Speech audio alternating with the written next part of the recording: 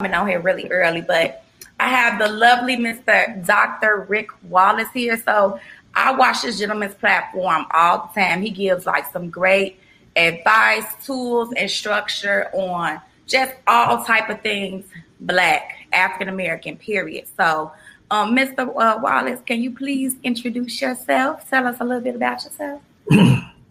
I'm Rick Wallace. I have a lot going on.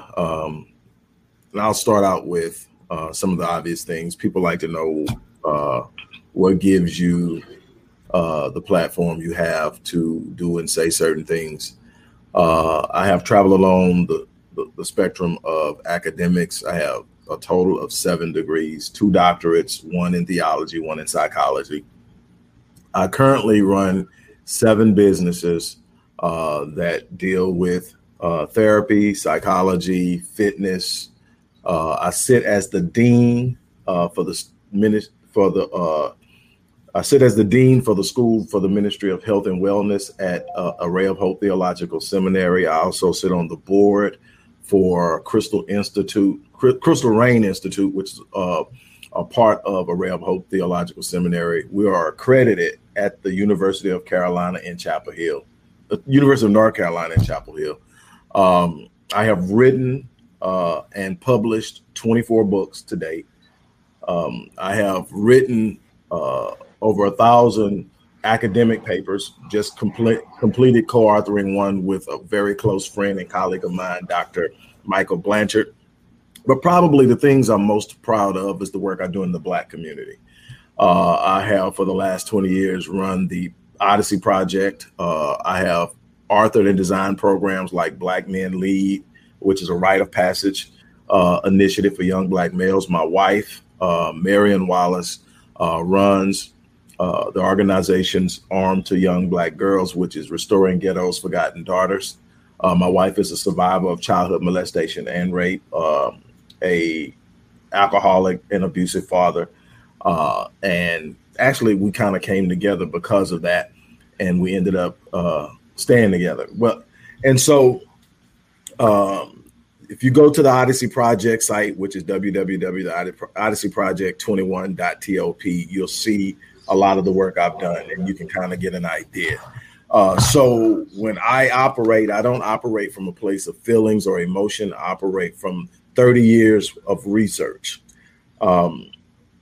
and trying to find answers to solutions. So I'm not one for talking about problems without talking about solutions. Mm-hmm. Okay. So that's what I love most about your platform. I see a lot of platforms now. It's kind of like it's creating a war. And I remember you spoke about that in one of your videos. It's just a lot of finger pointing and it's getting us nowhere. I feel like the divide is just growing. So that brings me to my first question that I want to ask you this morning. Why does it seem that the divide between Black men and Black women is growing expeditiously?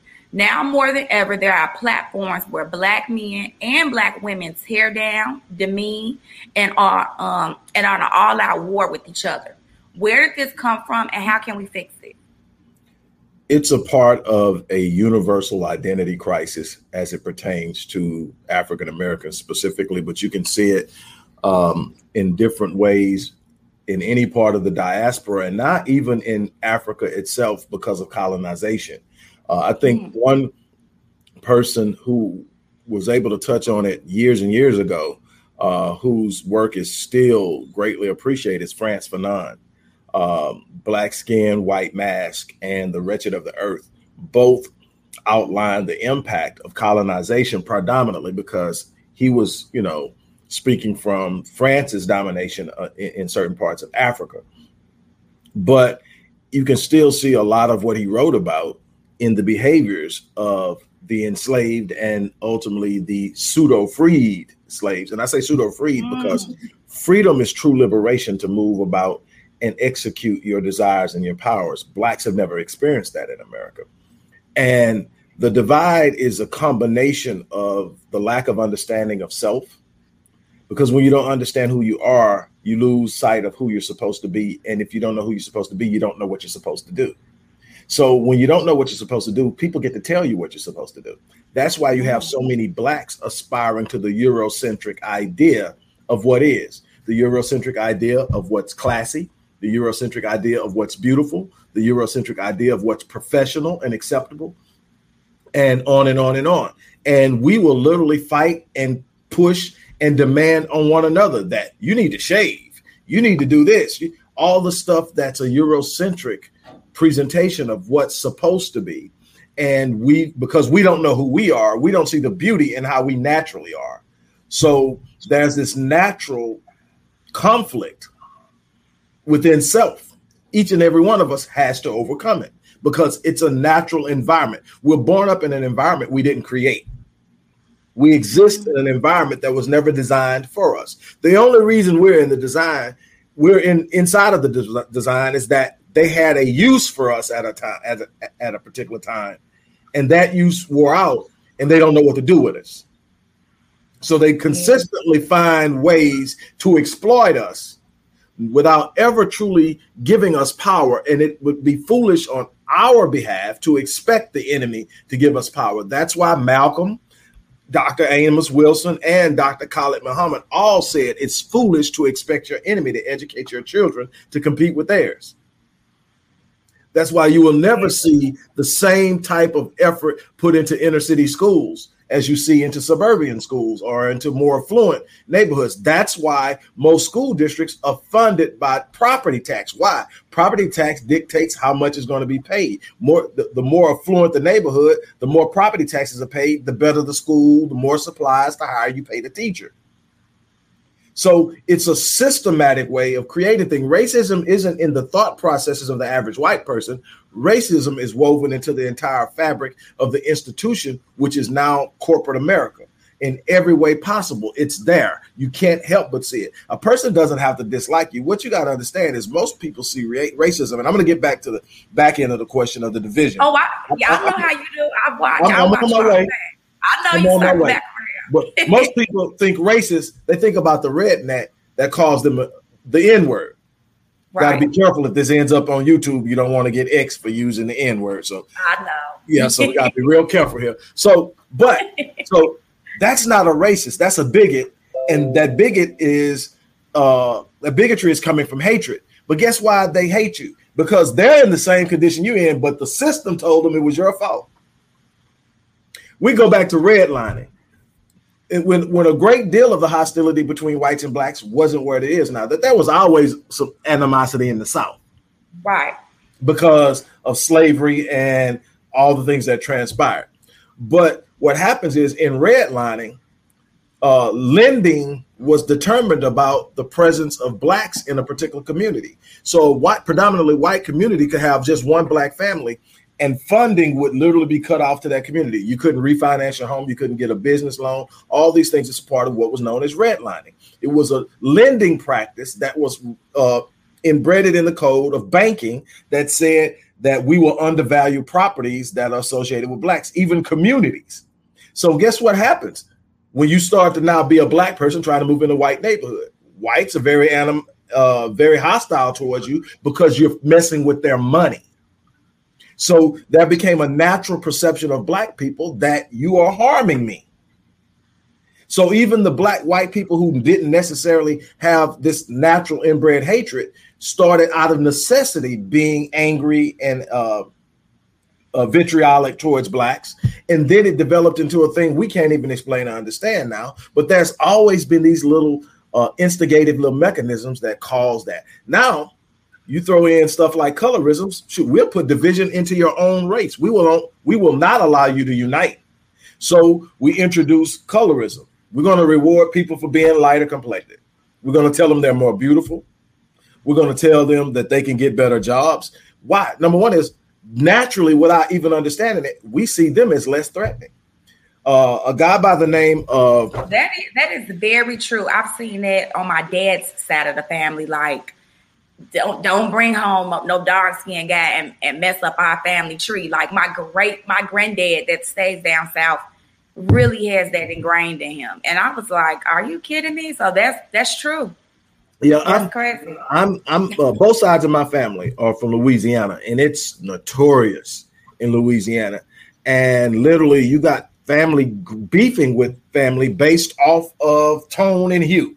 So nothing else, same blood, just a different, different complexion. And so, but what happens is that's one way they created division.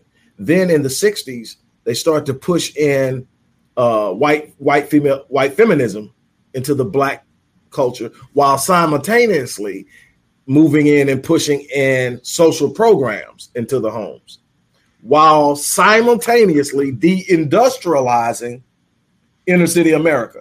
And what I mean by deindustrializing, that means Black men didn't have to have college degrees to earn enough money to take care of their families back in the 40s, 50s, and the 60s. They were working at Ford, Chevrolet.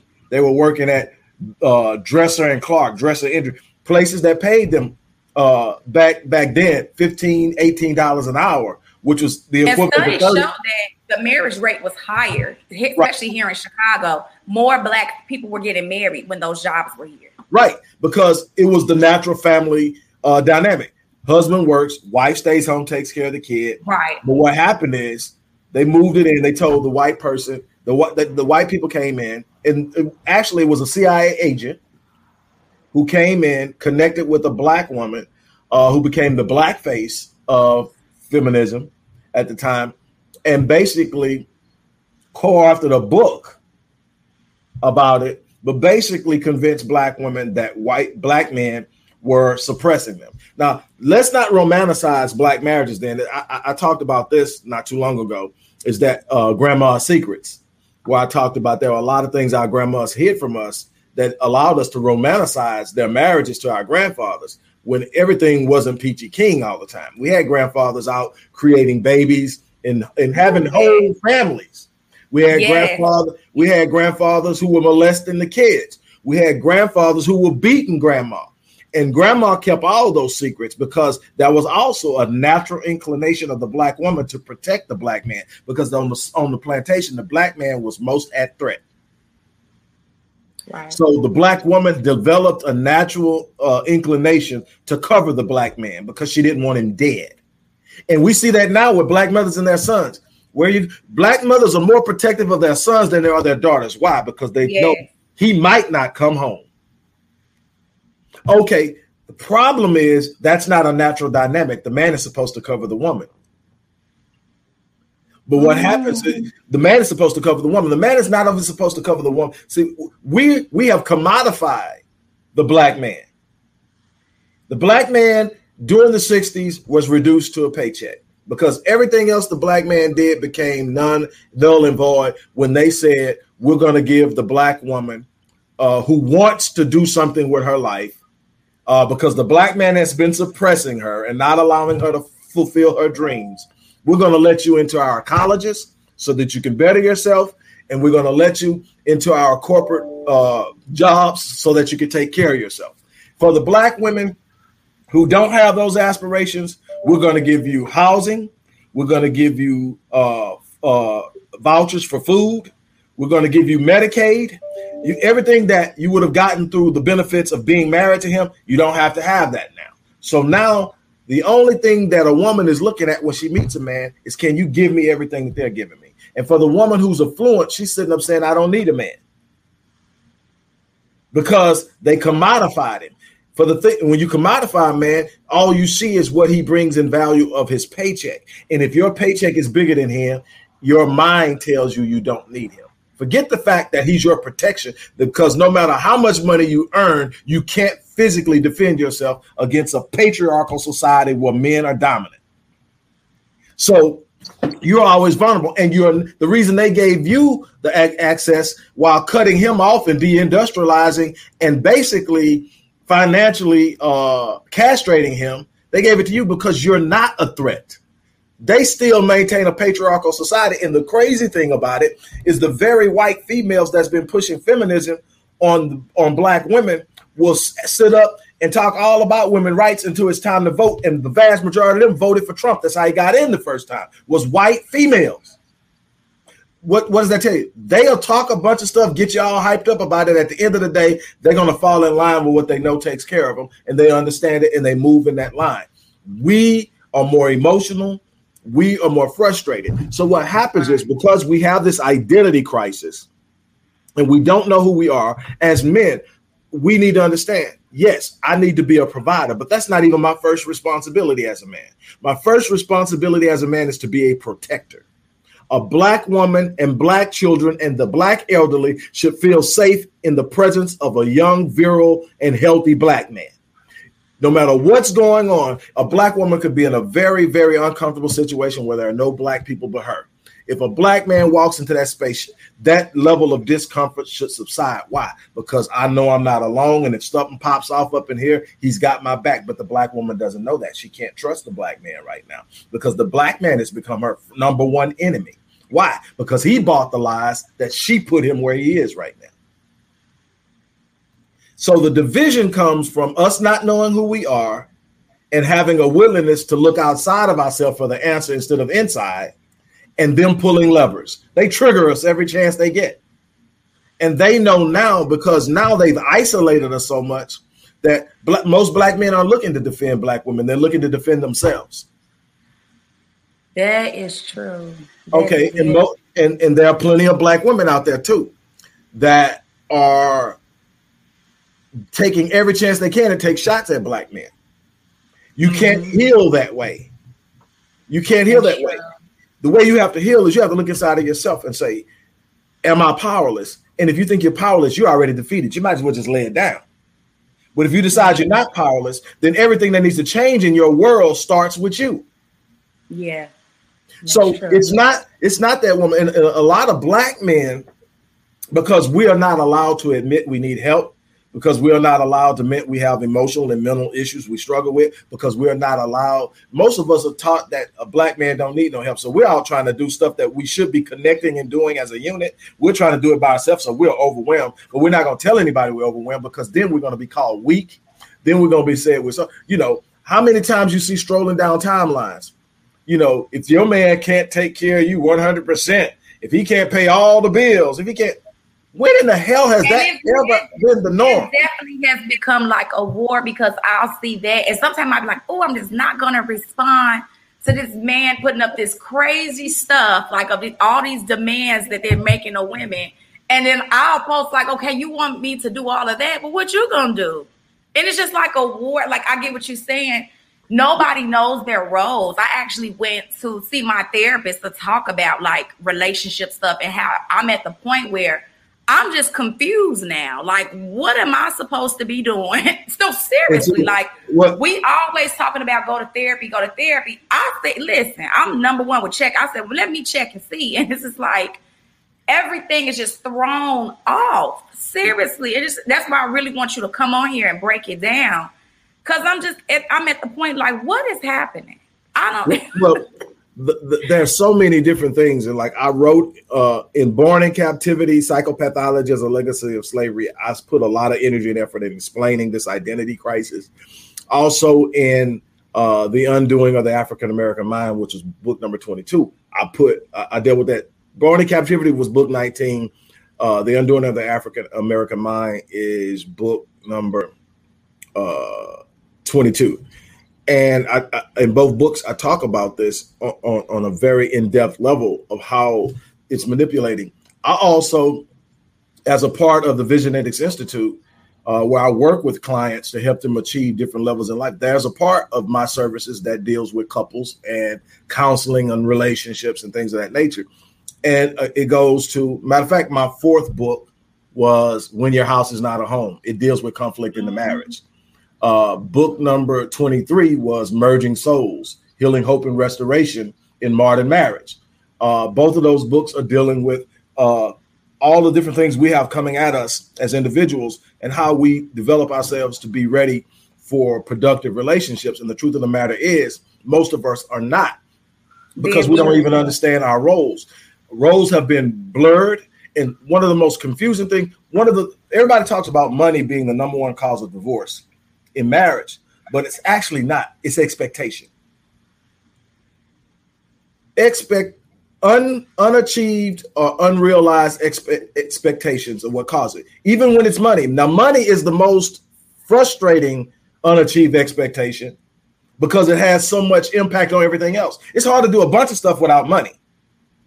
So you blame the money, but the truth is I had an expectation that we were going to do this. I had an expectation that we were going to do this. I expected by this time this would happen, but because we don't have any money, we can't do it. Well, the truth is it ain't the money. It's that we didn't get to do this. If you found a way to get all these other things you wanted without money, you wouldn't be worried about the money.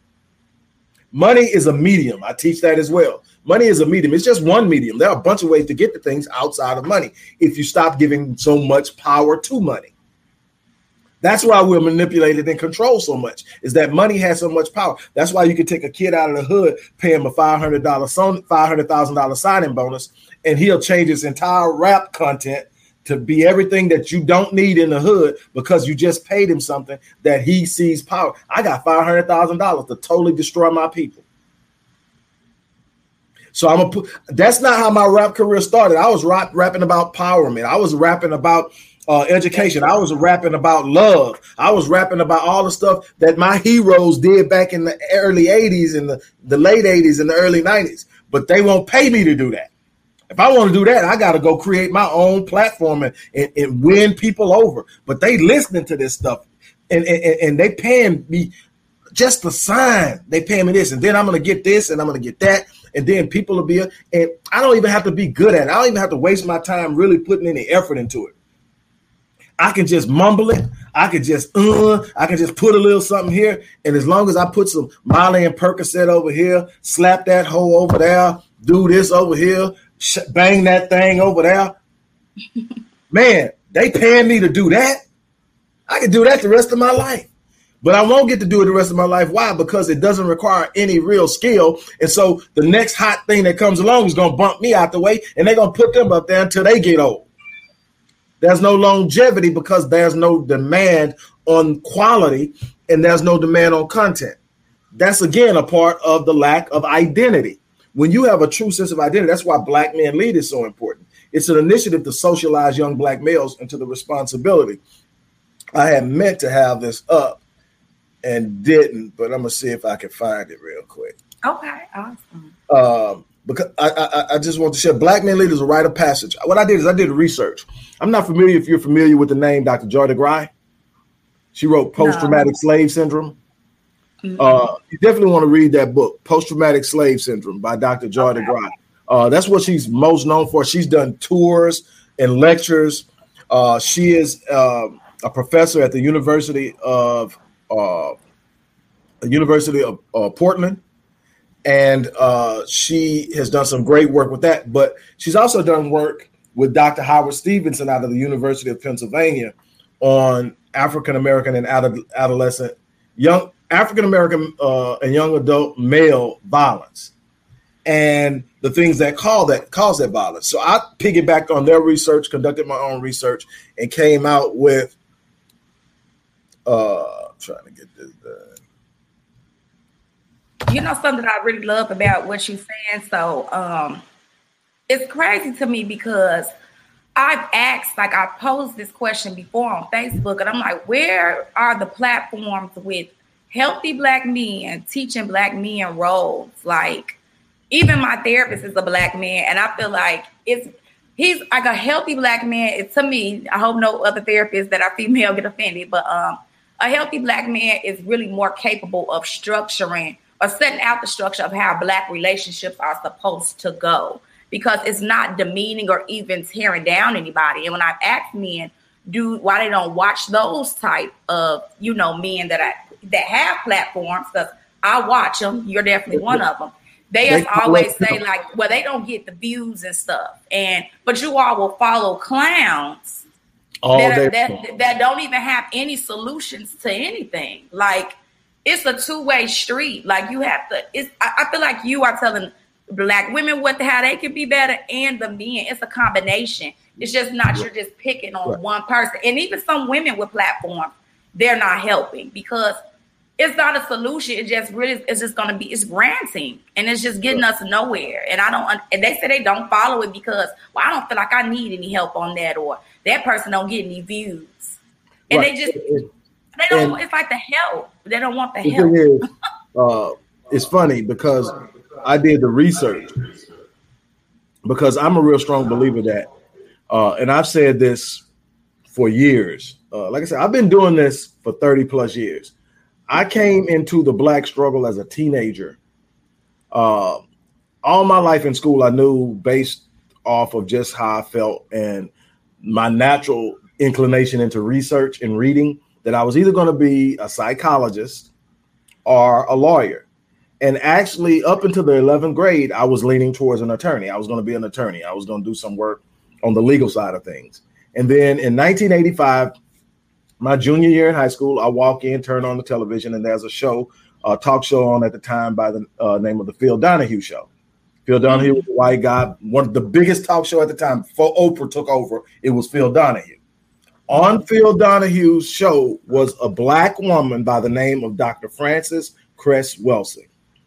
Dr. Welsing was a psychiatrist, and she had written a thesis called The Cress Theory of Color Confrontation.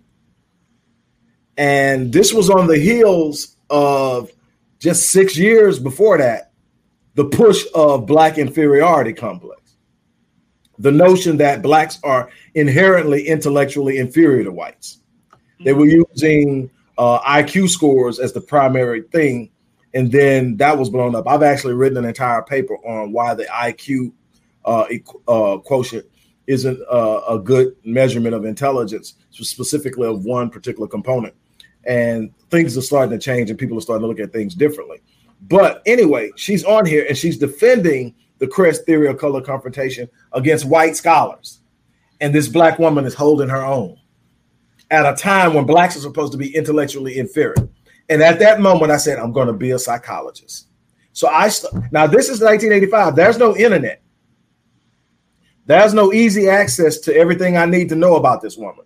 I started to write her. I started to write the universities. I started to go to the library and pull up anything she had written on microfiche.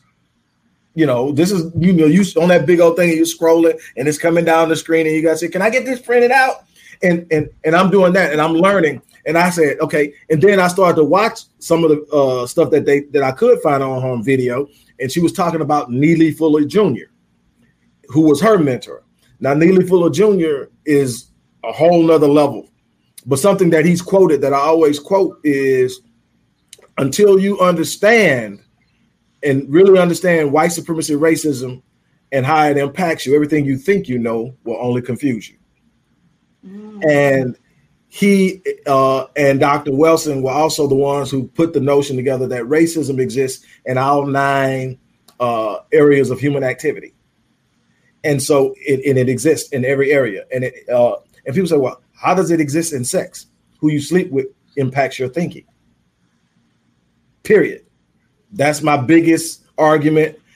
The biggest argument against mixed marriages, who you sleep with impacts your thinking. You cannot be completely one with someone and not assume some of their cultural ideas and thoughts about life. You cannot put that person in the number one spot in your life and take an unapologetic approach to an idea that doesn't represent them. If I marry a white woman and I'm saying I'm unapologetically Black, there's just some things that are not going to benefit her that I have to stand for. She can't be something has to be number one. And if my Blackness is the first thing that I identify with, I have to have a Black woman. I have to. It's not even a thought or option. It's not anywhere around that. Now, the type of Black woman is what I'm developing in coming to it as I mature. But it's got to be a Black woman. But anyway, I worked my way through all these different people from Dr. Welsing up until Joy DeGruy. And I did research on African-American adolescent and young adult male violence. The understanding that Black men, and I've always said this, that we will only get as high as our women can spiritually elevate us. And we will only get as far as our men can physically lead us. We both have roles that are unique to one another, and it requires the syncing of masculine energy and feminine energy to create a synergy, which is a merged force that's more powerful than individual forces. So when you sync masculine energy with physical energy, you actually have the Almighty, first and foremost. God is both most masculine and feminine energy. Most people don't realize that because most people refer to God as him, but don't realize that God is the totality of the universe and therefore possesses all qualities. And so the woman is just much as God as just much as a part of God as the man. So it's not just one, it's both. It's an understanding of self that you got to have. But what I did is I found out that even when it comes to African-American adolescent and young adult male violence, there are 5 primary identifying factors that's almost always present. The first, we're going to start with 5 up. Number 5, urban hassle. Urban hassle is in the inner city. Everything that if you grew up in the inner city, it was a part of your life. You probably didn't realize it was urban hassle. Gunshots and sirens in the middle of the night, navigating through gang violence to go to school and from school, navigating through drug use to and from school, having to move around. If you lived in the Midwest or in the Northeast, L trains running by your apartment all times of the day, rattling everything. I say bad train right now. Okay. All of that's urban hassle and a bunch of other stuff you just deal with being a part of the inner city. That puts a kid on edge, makes them more likely to respond to some type of stimuli with violence. Number 4, having witnessed violence. Just the idea of seeing violence deadens you or decentralizes the idea of, okay, man, that's bad. Eventually, you become desensitized to it. So it doesn't mean that big of a deal to you to strike out. Plus, it's a practice habit. You see it enough that if somebody does that, this is how you respond to it. Okay, the third thing is being a victim of violence. If you yourself were a victim of violence as a young male, you are more likely to become violent. Those are the 3. The top 2 are the killers. Number 2, the lack of proper racial socialization. Young black men who don't have any type of rite of passage into manhood that shows them this is what a man does. When you don't, and when you took the black man out of the home, when you put 1.5 million of us out of the community, a large portion of us are in prison. The others on drugs are just useless. Now there's no model that provides this code of modeling. So there's no socialization. I did a study not that long ago, and I asked, as black men, when was the first time you encountered a black male teacher in your academic career? What grade were you in the first time you had a male teacher? My answer was the 7th grade. I was literally 12 years old before I ever saw a man in the class, black man in the classroom. I was in 6th grade. That's true. Okay, that's a problem both for male and females. Because we don't know how to interact with men. We don't know how to see men in a professional environment. We don't know how to see men respond to things because they respond differently than women. That's true. Okay, so we're dealing with all that. So I created Black Men Lead. It's a rite of passage program for children ages 4 to 13 is the rite of passage, but it goes all the way to age 30 in mentorship. Now, the thing is, you can't get support for it. We want to talk about how horrible men are, but we don't want to talk about what it takes to fix it. And that's what I want to know. What's the solution? How can we stop this? Because it's getting bigger. The number one cause of the problem with violence, just violence alone, not all the other stuff, but violence alone, the number one cause is the feeling of being disrespected. That's true. So if you go to prison, almost all violent offenders in prison, you can tie black males. You can tie it to some form of feeling disrespected. Doesn't mean that they were actually disrespected. It means they felt disrespected. Even the kids that shot somebody because they was on their block. You knew you weren't supposed to be on my block. You disrespected me. I had to take action. You were talking behind my back. You were messing with my girlfriend. All that is feeling disrespected. All the way down, you kicked my Jordans. And then when you don't experience power and you haven't seen any black men experience power, you don't feel power. So you start trying to take it. And the way you take it is anybody that disrespects you has to feel you. Now, that's a hard one to manage because you can't dictate how kids. But what Dr. DeGraw did, she created what's called the African American Adolescent Respect Scale. It's literally giving you all the things you can interview any kid, and you can tell how close they are to being a threat to committing violence. into committing criminal acts. And you can now intervene. You can intervene. But what happens is number 2 is the most powerful instrument. If you properly socialize them, you reduce their chance of violence and incarceration by 5 times. That's why I created Black Men Lead. The problem is you got to convince older men that they need guidance, and you got to have access to younger men, and then you got to have the resources to carry it out. But and I know you have other questions. I'm gonna let you get to them. But go ahead. Yeah. But in essence, what you have to understand in all of this is, if I don't know who I am, I tend to be all over the place. That's why you got so many people. By the time they get out of college, they've had four majors. By the time they're 30, they've had 10 jobs in different areas, in totally different industries, because they don't know who they are. They're trying to figure themselves out. But it's even more devastating when you don't even know how to act as a person. I don't know how to carry myself because I don't know who I am. And so they tell me this is what you're supposed to do. But when I do it like they tell me I'm supposed to do it, I don't feel any fulfillment. I still feel less than. I still feel like I'm trying to be accepted. I still feel like I'm trying to fit in. I don't have a place of my own, because one of the yearnings, the internal yearnings of a man, is to create something that he created that belongs to him, that he owns, that he can plant his flag on and hold his chest up. Daniel Patrick Moynihan, a white man in the 1960s who was a sociologist, but a advisor to President Lyndon B. Johnson, wrote what is now become affectionately known as the Moynihan Report. But the initial report was the Negro Family, a case for national action. There's a part in that, I read it. I had to read it like 20 times, and I had to sit back, and I literally came to tears because I saw myself in it, and I saw so many black people in it. And he says, when you go into a black home and you take the power of the black man to make decisions away from his family, and you put it in the hands of his wife and a caseworker who now has all the resources that the family needs, even though he's still in the home, he's lost his ability to do anything. We've already taken so much of the power of the black man. He said, watch any other male species on this planet, from the lion to the 4-star general to the Bantam rooster. They all strut. They have their head held high. They have their chest stuck out, except for the black man, who has his head hung down. If he would have dared to lift his head and look a white man in the eye, he could end up lynched. He can't beat his chest. He can't boast or anything, because everything can be taken from him. He has nothing on which to plant his flag, and he is always at threat of death. Why? Because the truth is, they see him as the greatest threat.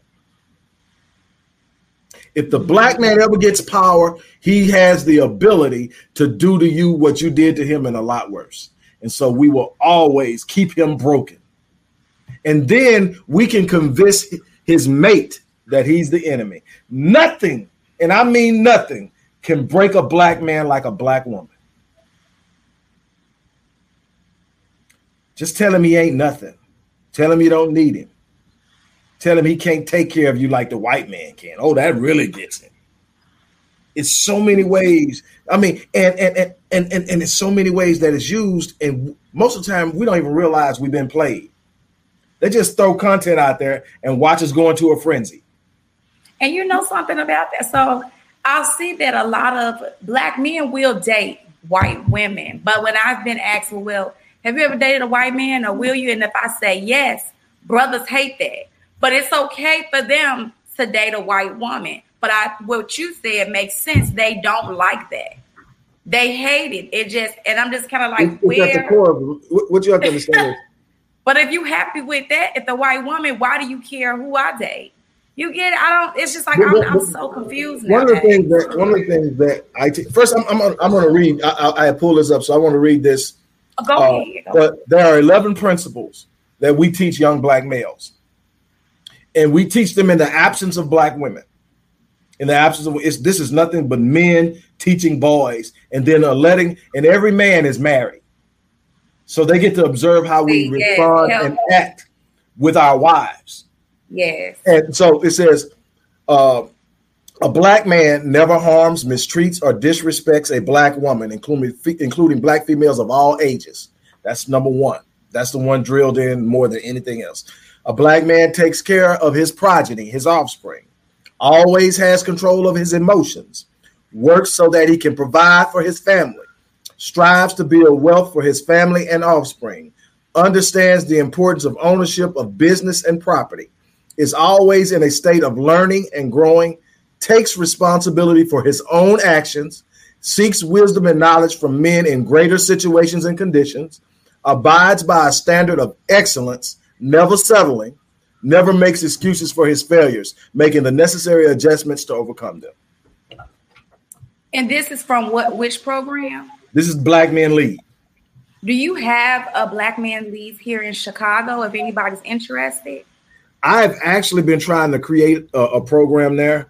I've talked to a couple of people. And I remember I reached out to you about it. I didn't get a lot of men or women that want to participate. Matter of fact, I probably got a few women, but like you said, this is more of a men thing.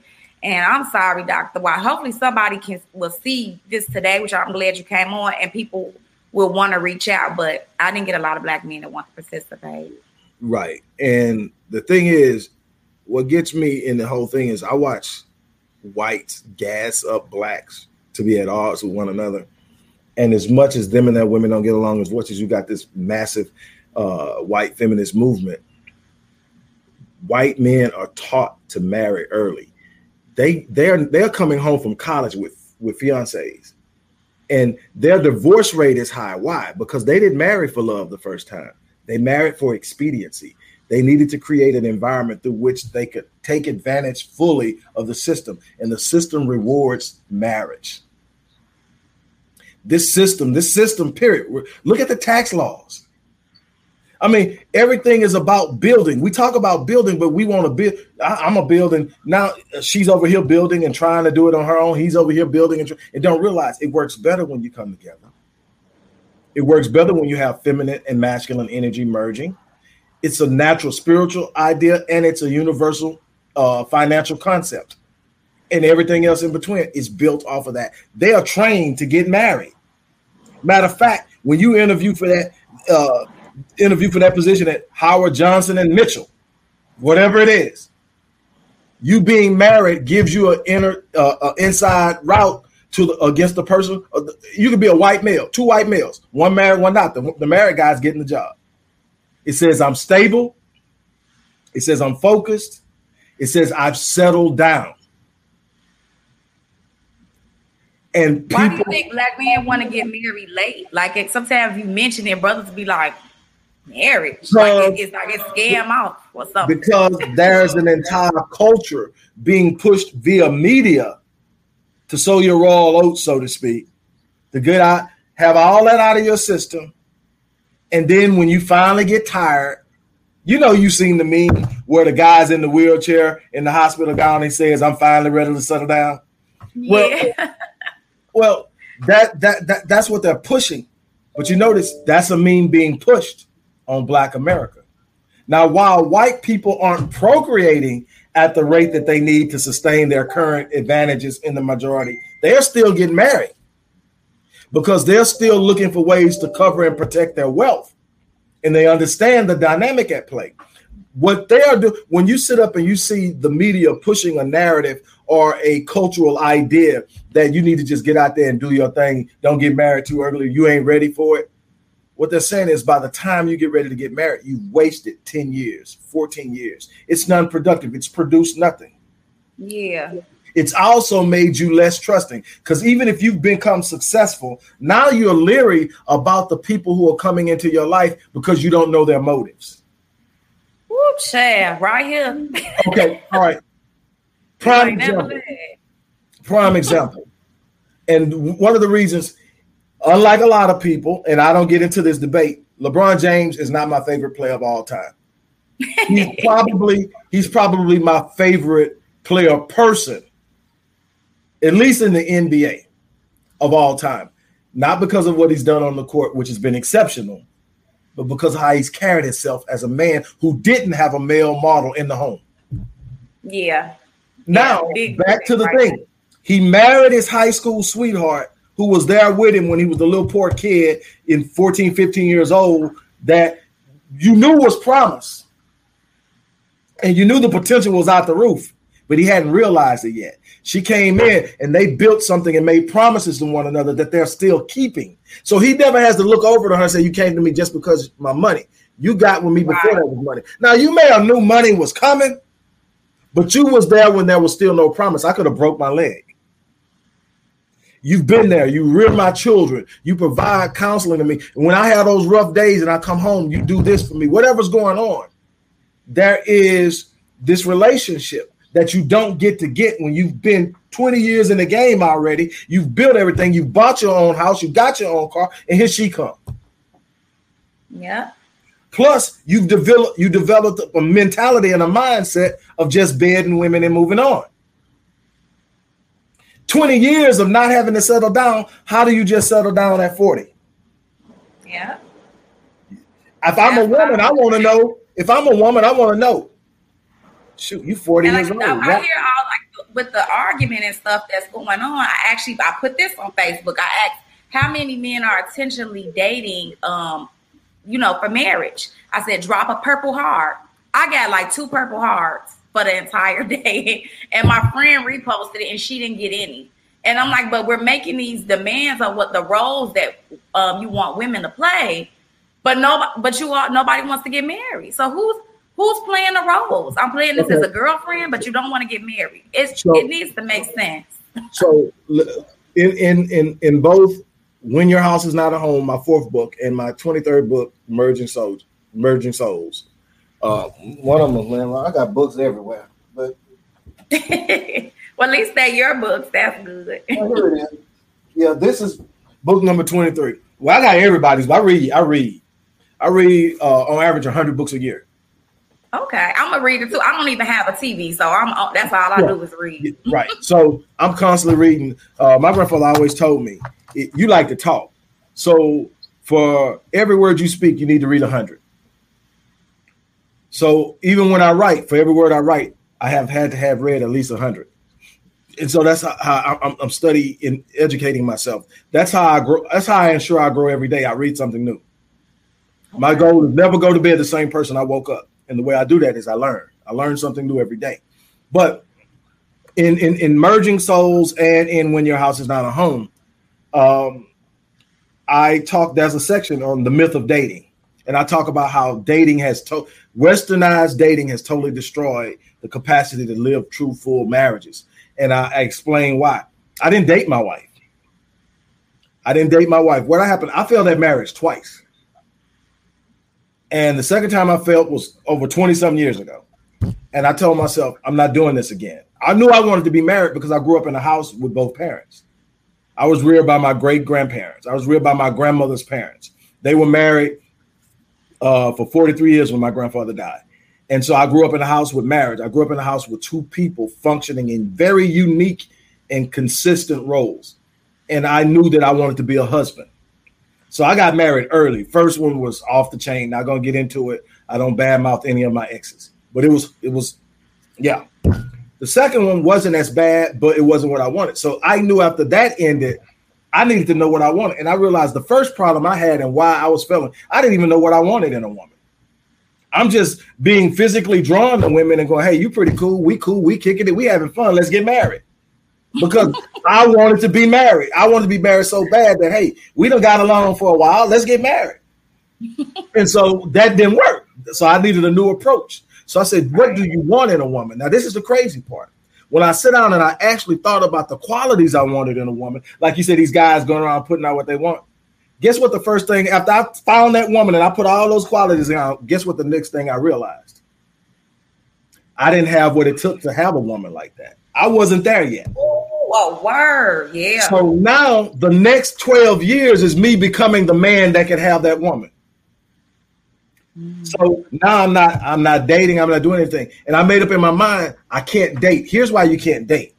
When you date, you got to understand the dynamic of human connection. You also got to understand your connection styles. There's something called a connection style. How you connect to people is going to be based on how you grew up. Some of it is out of need. Some of it is out of desire. Some of it is a bunch of different ways you connect. You got to know how you connect so you can manage how you're dealing with people, or you'll end up in relationships and connections you don't belong in. Most people don't realize that. So you got to understand your connection styles. But when I started looking at it, I said, wait a minute. This whole dating narrative, because what I did is to write When Your House Is Not a Home, I did research. I interviewed people who were divorced after a year. I interviewed people who had been married 50 years. And a couple of things totally blew my mind. One of the phenomena that jumped out is the shorter the dating period and the engagement period, the longer the marriage lasted. Of course, there's exceptions to the rule. But for the most part, there was one couple that literally met each other. There was this unbelievable desire, look like, I know I want to be with you. He was shipping off to go to World War II. And they got married 3 weeks into knowing each other. He went, did his thing, came back, and they were still married at the time I did the interview. Almost 50 years later. Okay. Then there were people who had been dated for 30 days, not been with each other 30 days and 90 days. And there's two types of dating. There's dating with the purpose of what old people call courting, meaning that I'm telling you I'm interested in you. I'm going to invest all my time into knowing you to validate that what I see in you is really true. And if what I see in you is true, I'm going to marry you. So I'm not here to waste your time. If you are really what I see from where I'm sitting now, as I get to know you in a very short period of time, we'll be married. That's courting. To me, that's not modern dating. Modern dating is saying, we're going to go out, we're going to enjoy each other, but we have no obligations, no strings. You do what you want to do when I'm not around. I'm going to do what I do. I might be dating multiple people. Here's where the problem comes in with that. Number one is, if I date you, I go out on the first date. On the first date, it's a filler. Might come to find out I can't stand you, that you got some things you do when you eat that drive me nuts. Can't be around. So, but what you find out is, if you get to the second date, you can have a bad first date, but that's still this draw that says, man, we're going to give it one more try. Maybe it was just a bad day. So if you get out on the second date, you're saying, okay, there's something about this person. I'm going to give one. If you end up on the third date, there's something in that person that has the ability to draw you. So now you sit up and you make the proclamation that we make. Hey, we're just dating, no strings attached, no expectations. But every time you spend time with them person, you become more emotionally attached. It's impossible not to. You can say what you want to say, but that's the way we're built to create human relationships. Connect. And you do kind of know about a second date as well, right. Dr. Wallace. You do. Right. That's true. Right. So now, every time I spend with you, no strings attached, but I'm becoming closer to you. Let's take sex out of the picture. We decide no sex, but every time I spend time with you, I get closer to you. 6 months into the game, you decide, you know what? I'm tired. I'm not feeling it. It's been good. I'm going to go. Guess what? You take a piece of me with you. There's no way I could have spent 6 months with you without you having some of me. And you take it with you. We didn't even sleep together. That's soul ties. That's on a whole nother level. That's in that book too. The soul ties. We slept together. It's even worse. Even though we sit up saying you blaze me, I blaze you. It's all good. Soul ties. You're taking a piece of me with you. Now I've got to recover from that. But guess how I recover from it? I go to somebody else and do it all over again. So I'm leaving pieces of me behind. Dating. Mm-hmm. Now, here's the second part of why it doesn't work. I'm dating multiple people. Guess what? When you date multiple people, you tend to find people in different caveats of how you live your life. So say, for instance, you love movies. You got your movie chick. That's bae you go to the movies with. Y'all love movies. Y'all can sit up and y'all into it. You love her because she really gets it. You don't have to explain the movie to her. She gets it. Y'all both there enjoying the movie. You don't have to spend half the movie explaining what just happened. That was always something with me. I can't stand having to explain the movie while I'm trying to watch it. So I'm there. I'm doing that. So that's movie. You like a person you can dine with in fine dining. Not everybody's meant to be taken to fine dining. You can't just take everybody to fine. You need that person that knows table etiquette. The person that knows to let you pull out their chair. The person that knows to let you call for the waiter or the waitress. All the little things. You got the fine dining. Then you got we kick it boo. You know, they go to the game with you. They the down person. They know about sports. They talk almost like a dude, but they feminine. So that's your kick it person. Then you got the bedroom boat. She put it down. She have you thinking, man. She'll have you talking crazy too, man. When I get ready to settle down, I'm settling down with her. But you know, all that. So you got all that. So you got everything you ever need covered in 5 people. Right. Guess what happens when you say I'm ready to settle down? It's no damn body in the entire world that does all of that. But you've trained yourself to have it all. So now you settle down with one person, you feel cheated. I used to have it all. Now I got to give it up. She don't know jack about this movie. Or you can't take her to fine dining. You can't take her. She's just gonna sit up there. She might pull her shoes off in the dining room. I mean,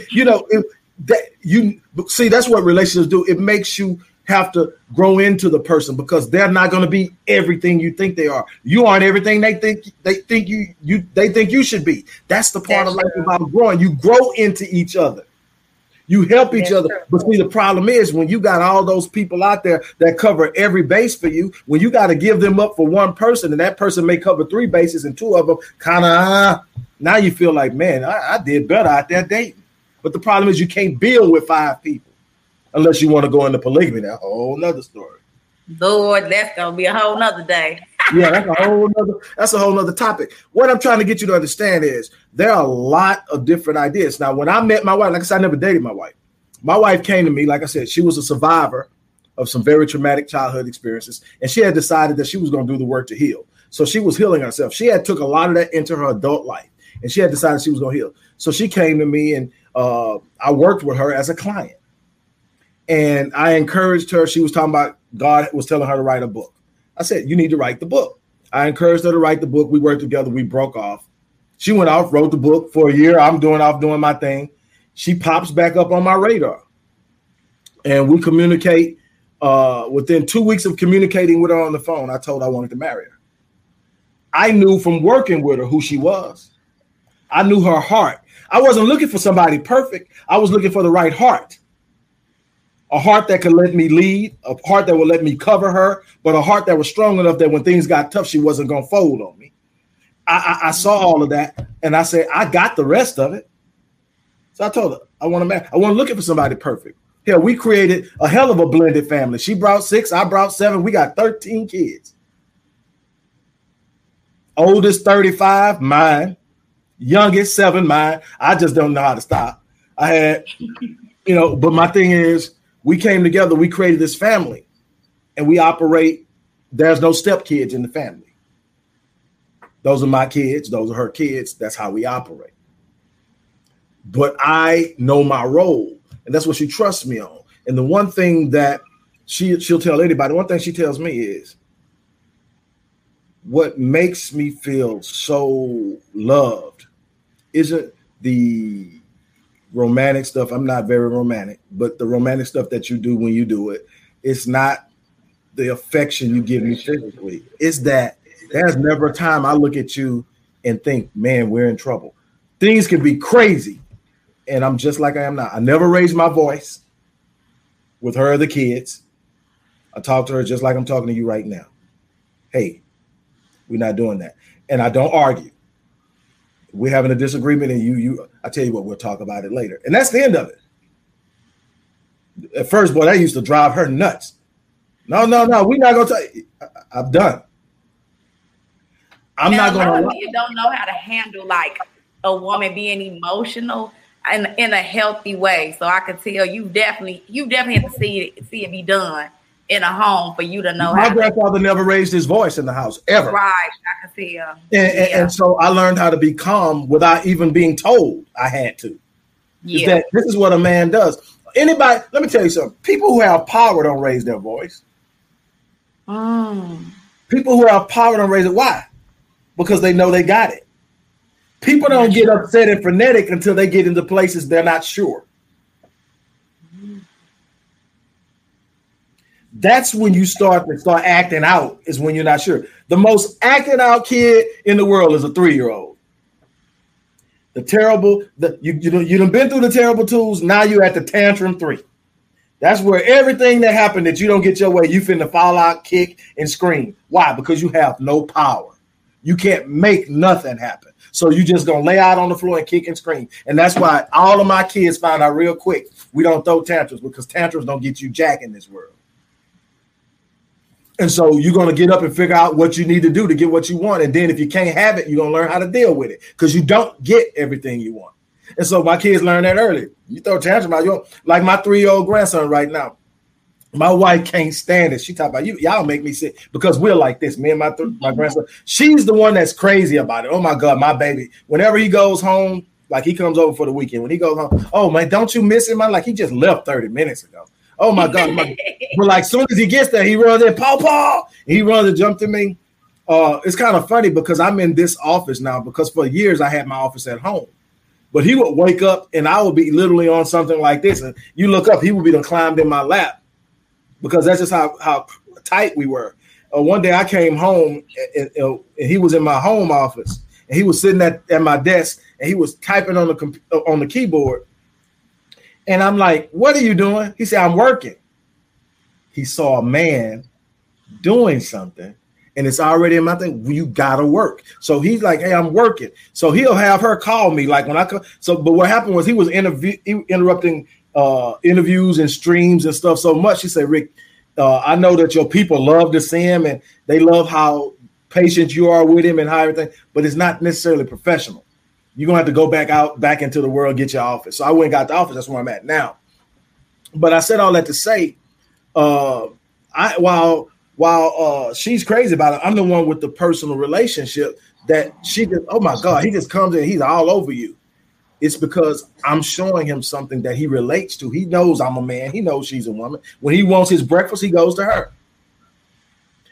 But how many of our men aren't getting that? And how many of our men are being literally taught by women and reared by women? One of the things I tell mothers when they bring black boys to me, and I have a number of those, they bring black boys to me and they're saying, this is going on. I said, first and foremost, if they're young kids, 5, 6 years old, I said, at the age of 6, no longer physically correct him. Do not physically correct him after 6 years old. You do not want to train a black male to be dominated by a black woman. He'll never be a man. What should they do? Find a man that they trust. And that's where it comes in. We don't want to trust. We want to do it. But what happens is when you take a female and she's the dominant force in his life the whole time, he wakes up and he's going to go out and find a woman who dominates. But then when she expects him to step up and be the man, he can't, because he's never taken the lead.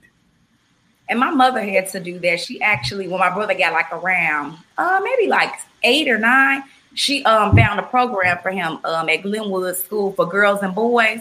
And he would go out there, like a Marine-based school, and he would come home every weekend, all the summer breaks. But yeah, it was for at-risk youth, and there was like house parents, right. A married couple. So that's true. And my brother, he is a man. I give him, that's a sacrifice. She said she was. I tell people all the time. I tell people all the time, without being too graphic, a woman cannot teach a boy to be a man. A woman can provide an environment.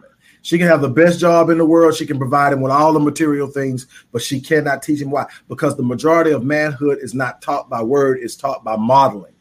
It's taught by watching. Even when it comes down to how he pees, you can't teach him to pee standing up.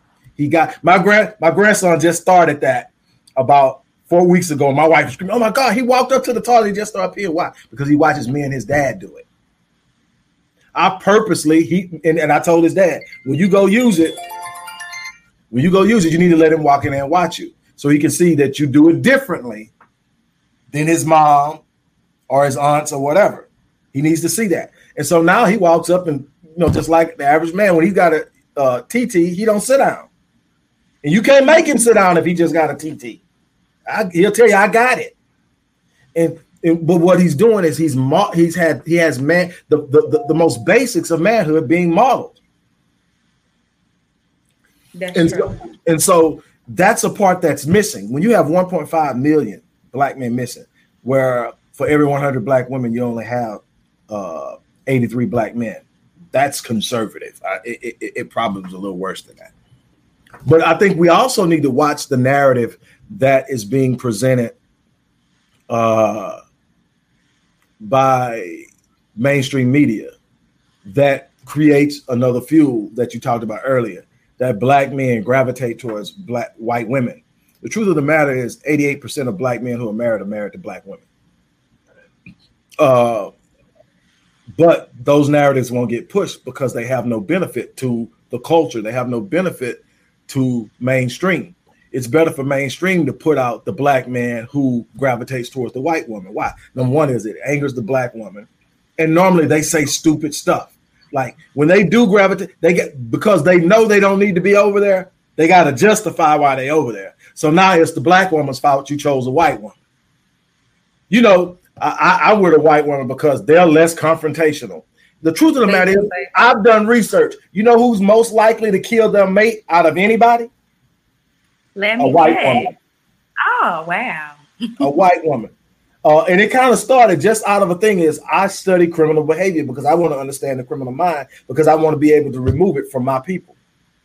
But I study it in our groups. You just can't study your group because you need to know how your group differs from other groups and how your groups is the same. Like they talk about black on black crime. I won't let someone use that around me. Why? Not until we talk about white on white crime. Why? Because 84% of white people who are murdered by white people. You never hear white on white crime. Why not?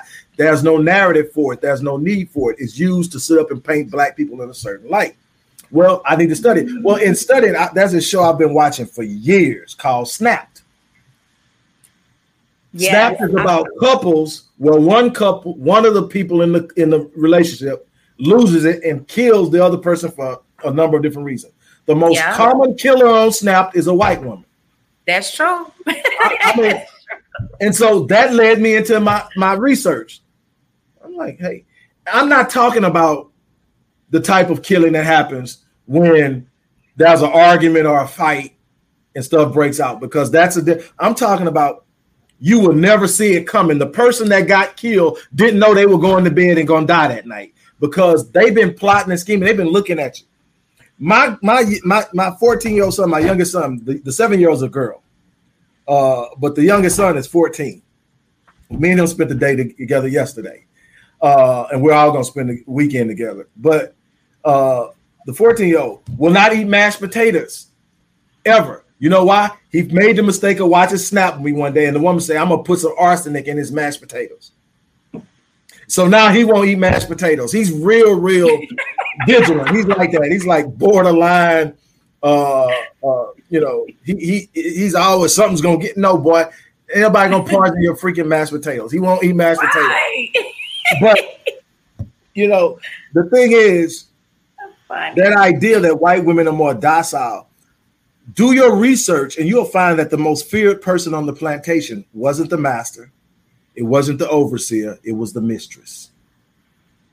That white woman who was married to the master was the most feared person on the plantation. She couldn't stand the black female slaves because she knew her husband was out there diddling and daddling. And she couldn't control. So the way she expressed herself is she would have different people killed, or she would have them whipped for the slightest little freaking thing. Her insecurities were played out in the lives of the slaves. It's funny that you say that because I remember Nick Cannon, he had a video and he was like the white woman who kind of was his prize because, she used to be clean and, the black man just couldn't have her. And so that's why, do you remember that video when he came out with that? Do you remember any of that? I don't remember that one. I've seen a few of it, but I don't remember that one. But she was always something he wasn't allowed to have. And so that's why, black men kind of value them a little bit higher than black women. But what I tell black men, for you to say that is like, wow. But what I tell black men all the time is, I say, you have to be really, really careful and be aware. That's why self-awareness and self-love is so important. I said, let me explain a dynamic to you.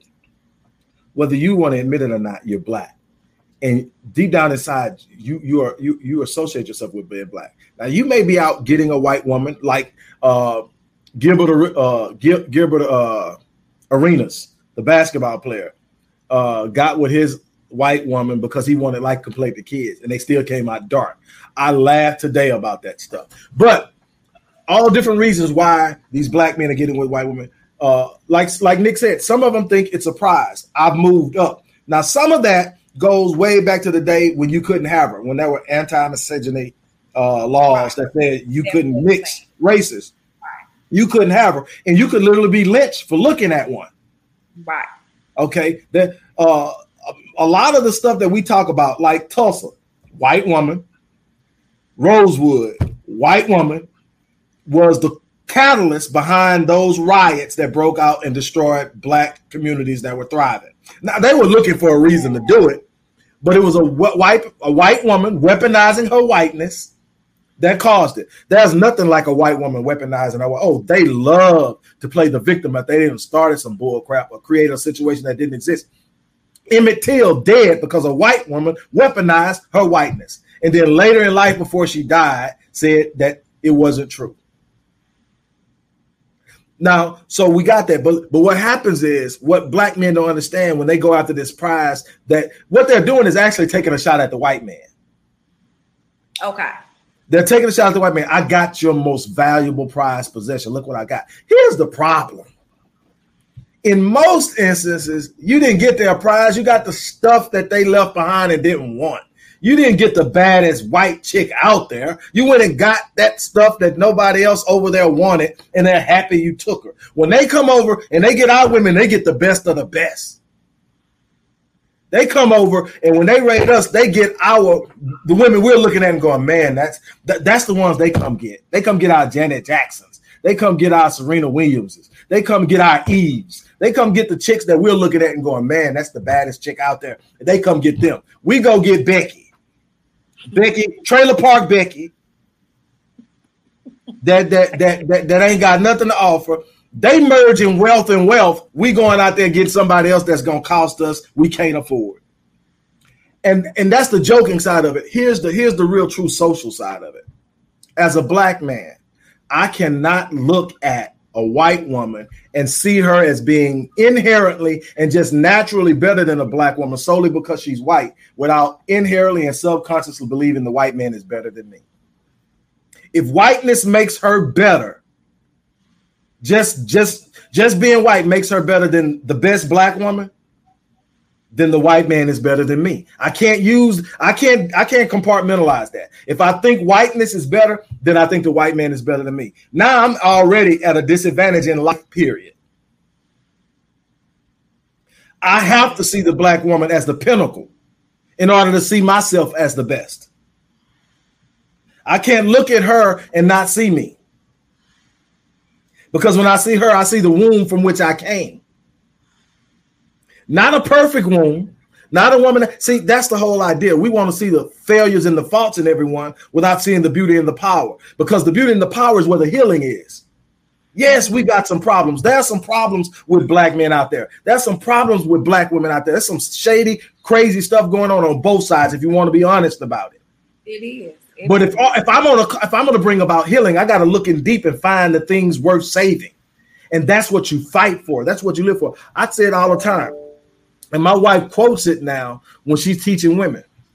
I said, when I find the woman I want, I'm pretty sure she's gonna have been beat up by life, because that's the story of most black women.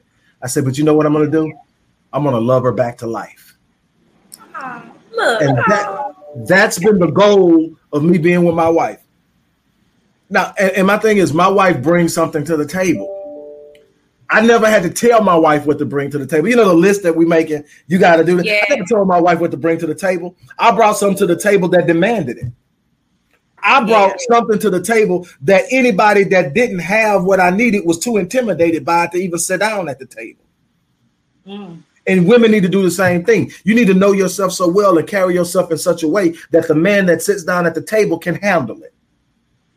Stop trying to find somebody or convince somebody to take you how you are.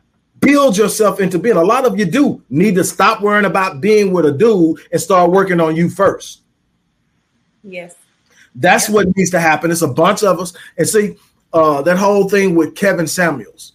And, you know, I've had my back and forth with his followers, and they don't like me. But the whole thing with Kevin Samuels, the reason he has followers is because you got a bunch of women out there that don't know who they are. They don't know what they need to do. You got a bunch of women out there with unrealistic expectations. And so all he's doing is feeding off of that in a sensationalized way that builds a following that pays him.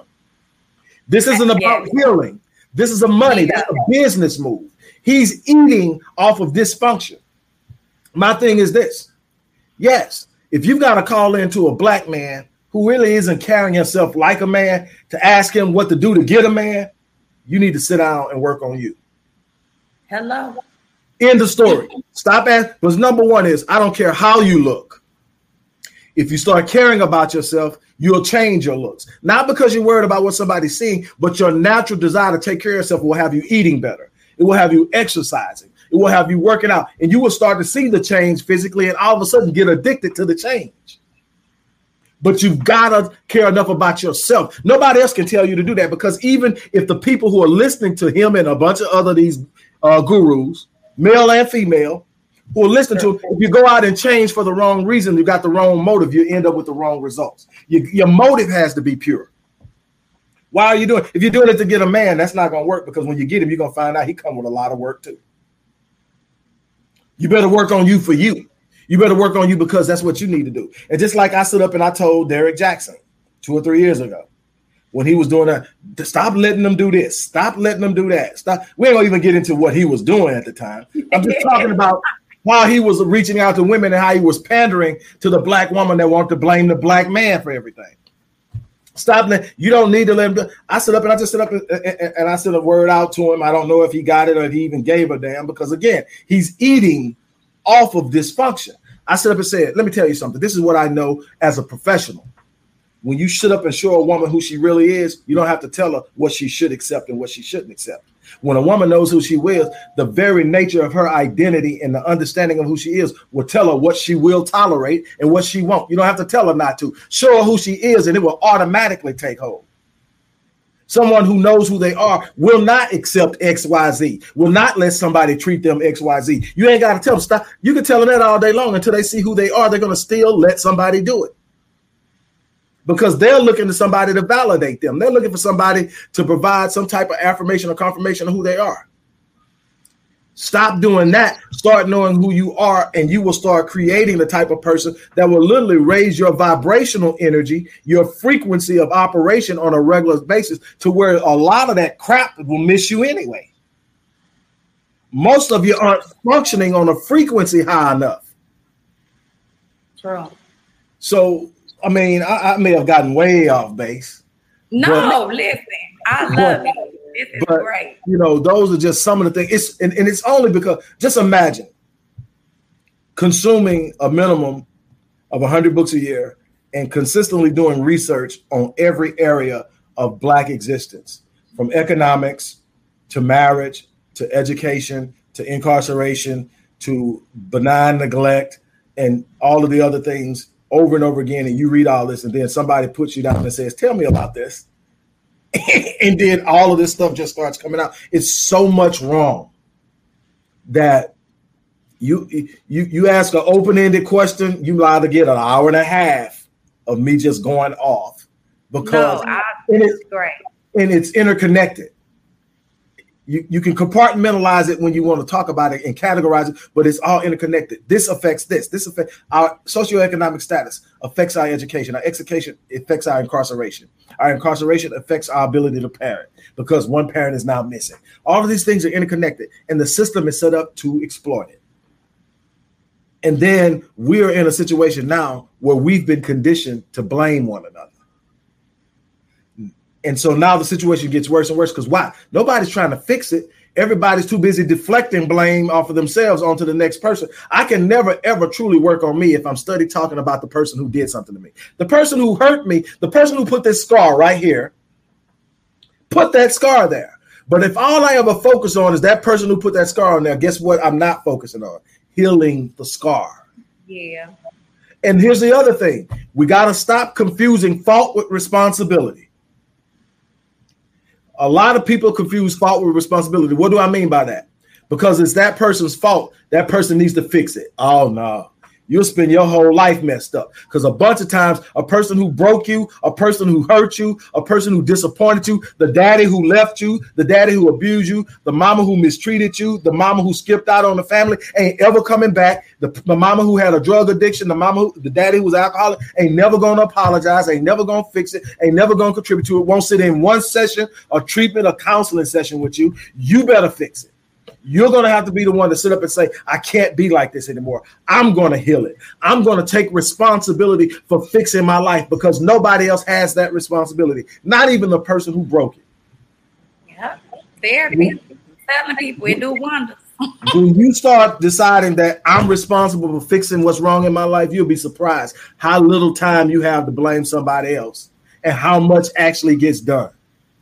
That's the problem we have. We've been trained to point the finger. And when you say we, do you mean the Black culture or just society as a whole? The Black culture especially, because we had no power. You don't have to point the finger when you can change something. White people have been taught you can change something.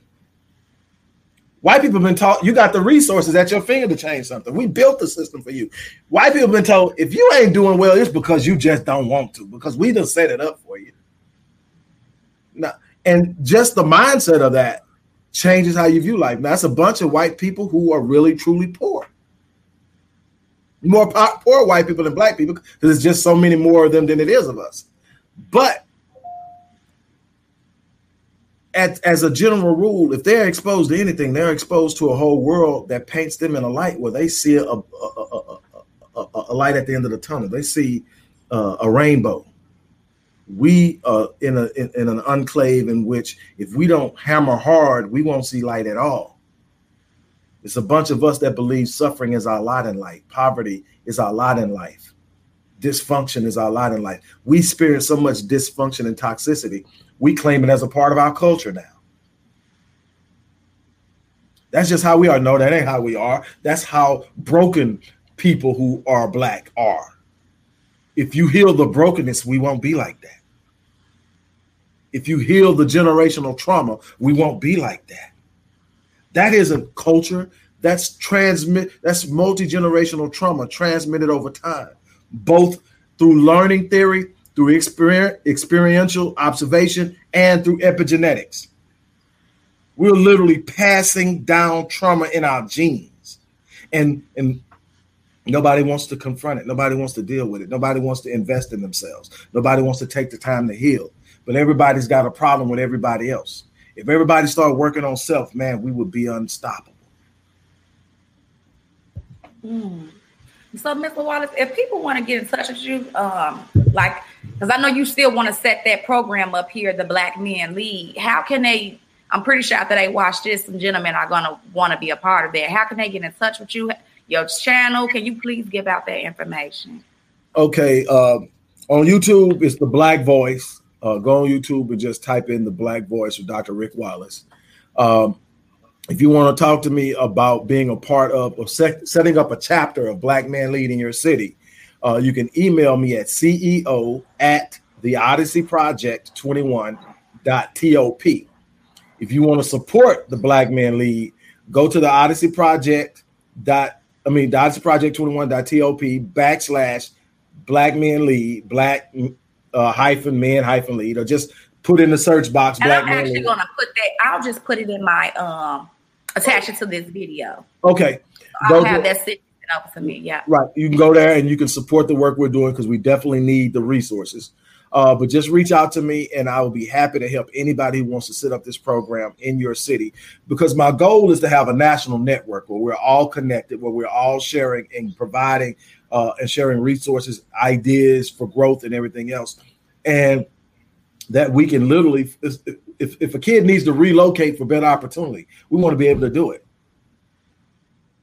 You know, we want to have looking for people with certain credentials to reach out to you, or can just anybody? Like, what are you particularly looking for? All you got to do is love your people and be willing to put in the energy and effort. If it's a part that needs you credential to get something done, I'll make sure that happens. But right now, we just need people who care. Okay. That's where it starts at. You don't need credentials to care. And that's what we need. People who want to put in the work, who want to get behind it. And for, like I said, for those of you who don't want to put in the work or that's not your cup of tea, we need you to get behind us financially. There's work to be done, and everybody has a place. Okay. Okay. Well, I thank you so much. I know we went over time, but thank you so much for joining me. And I need you to email me over all that contact information. I'm going to tag it to this video. So you all, please hit up Dr. Rick Wallace. Watch his channel. He is amazing. He has solutions. He's not on there bashing and bandering and pointing fingers. It's really solution based on how we could better come together, because right now we are at war with each other, and it's really just for entertainment purposes. Right. From what I see. So Thank you, Mr. Wallace. Thanks. Have a good day. Bye.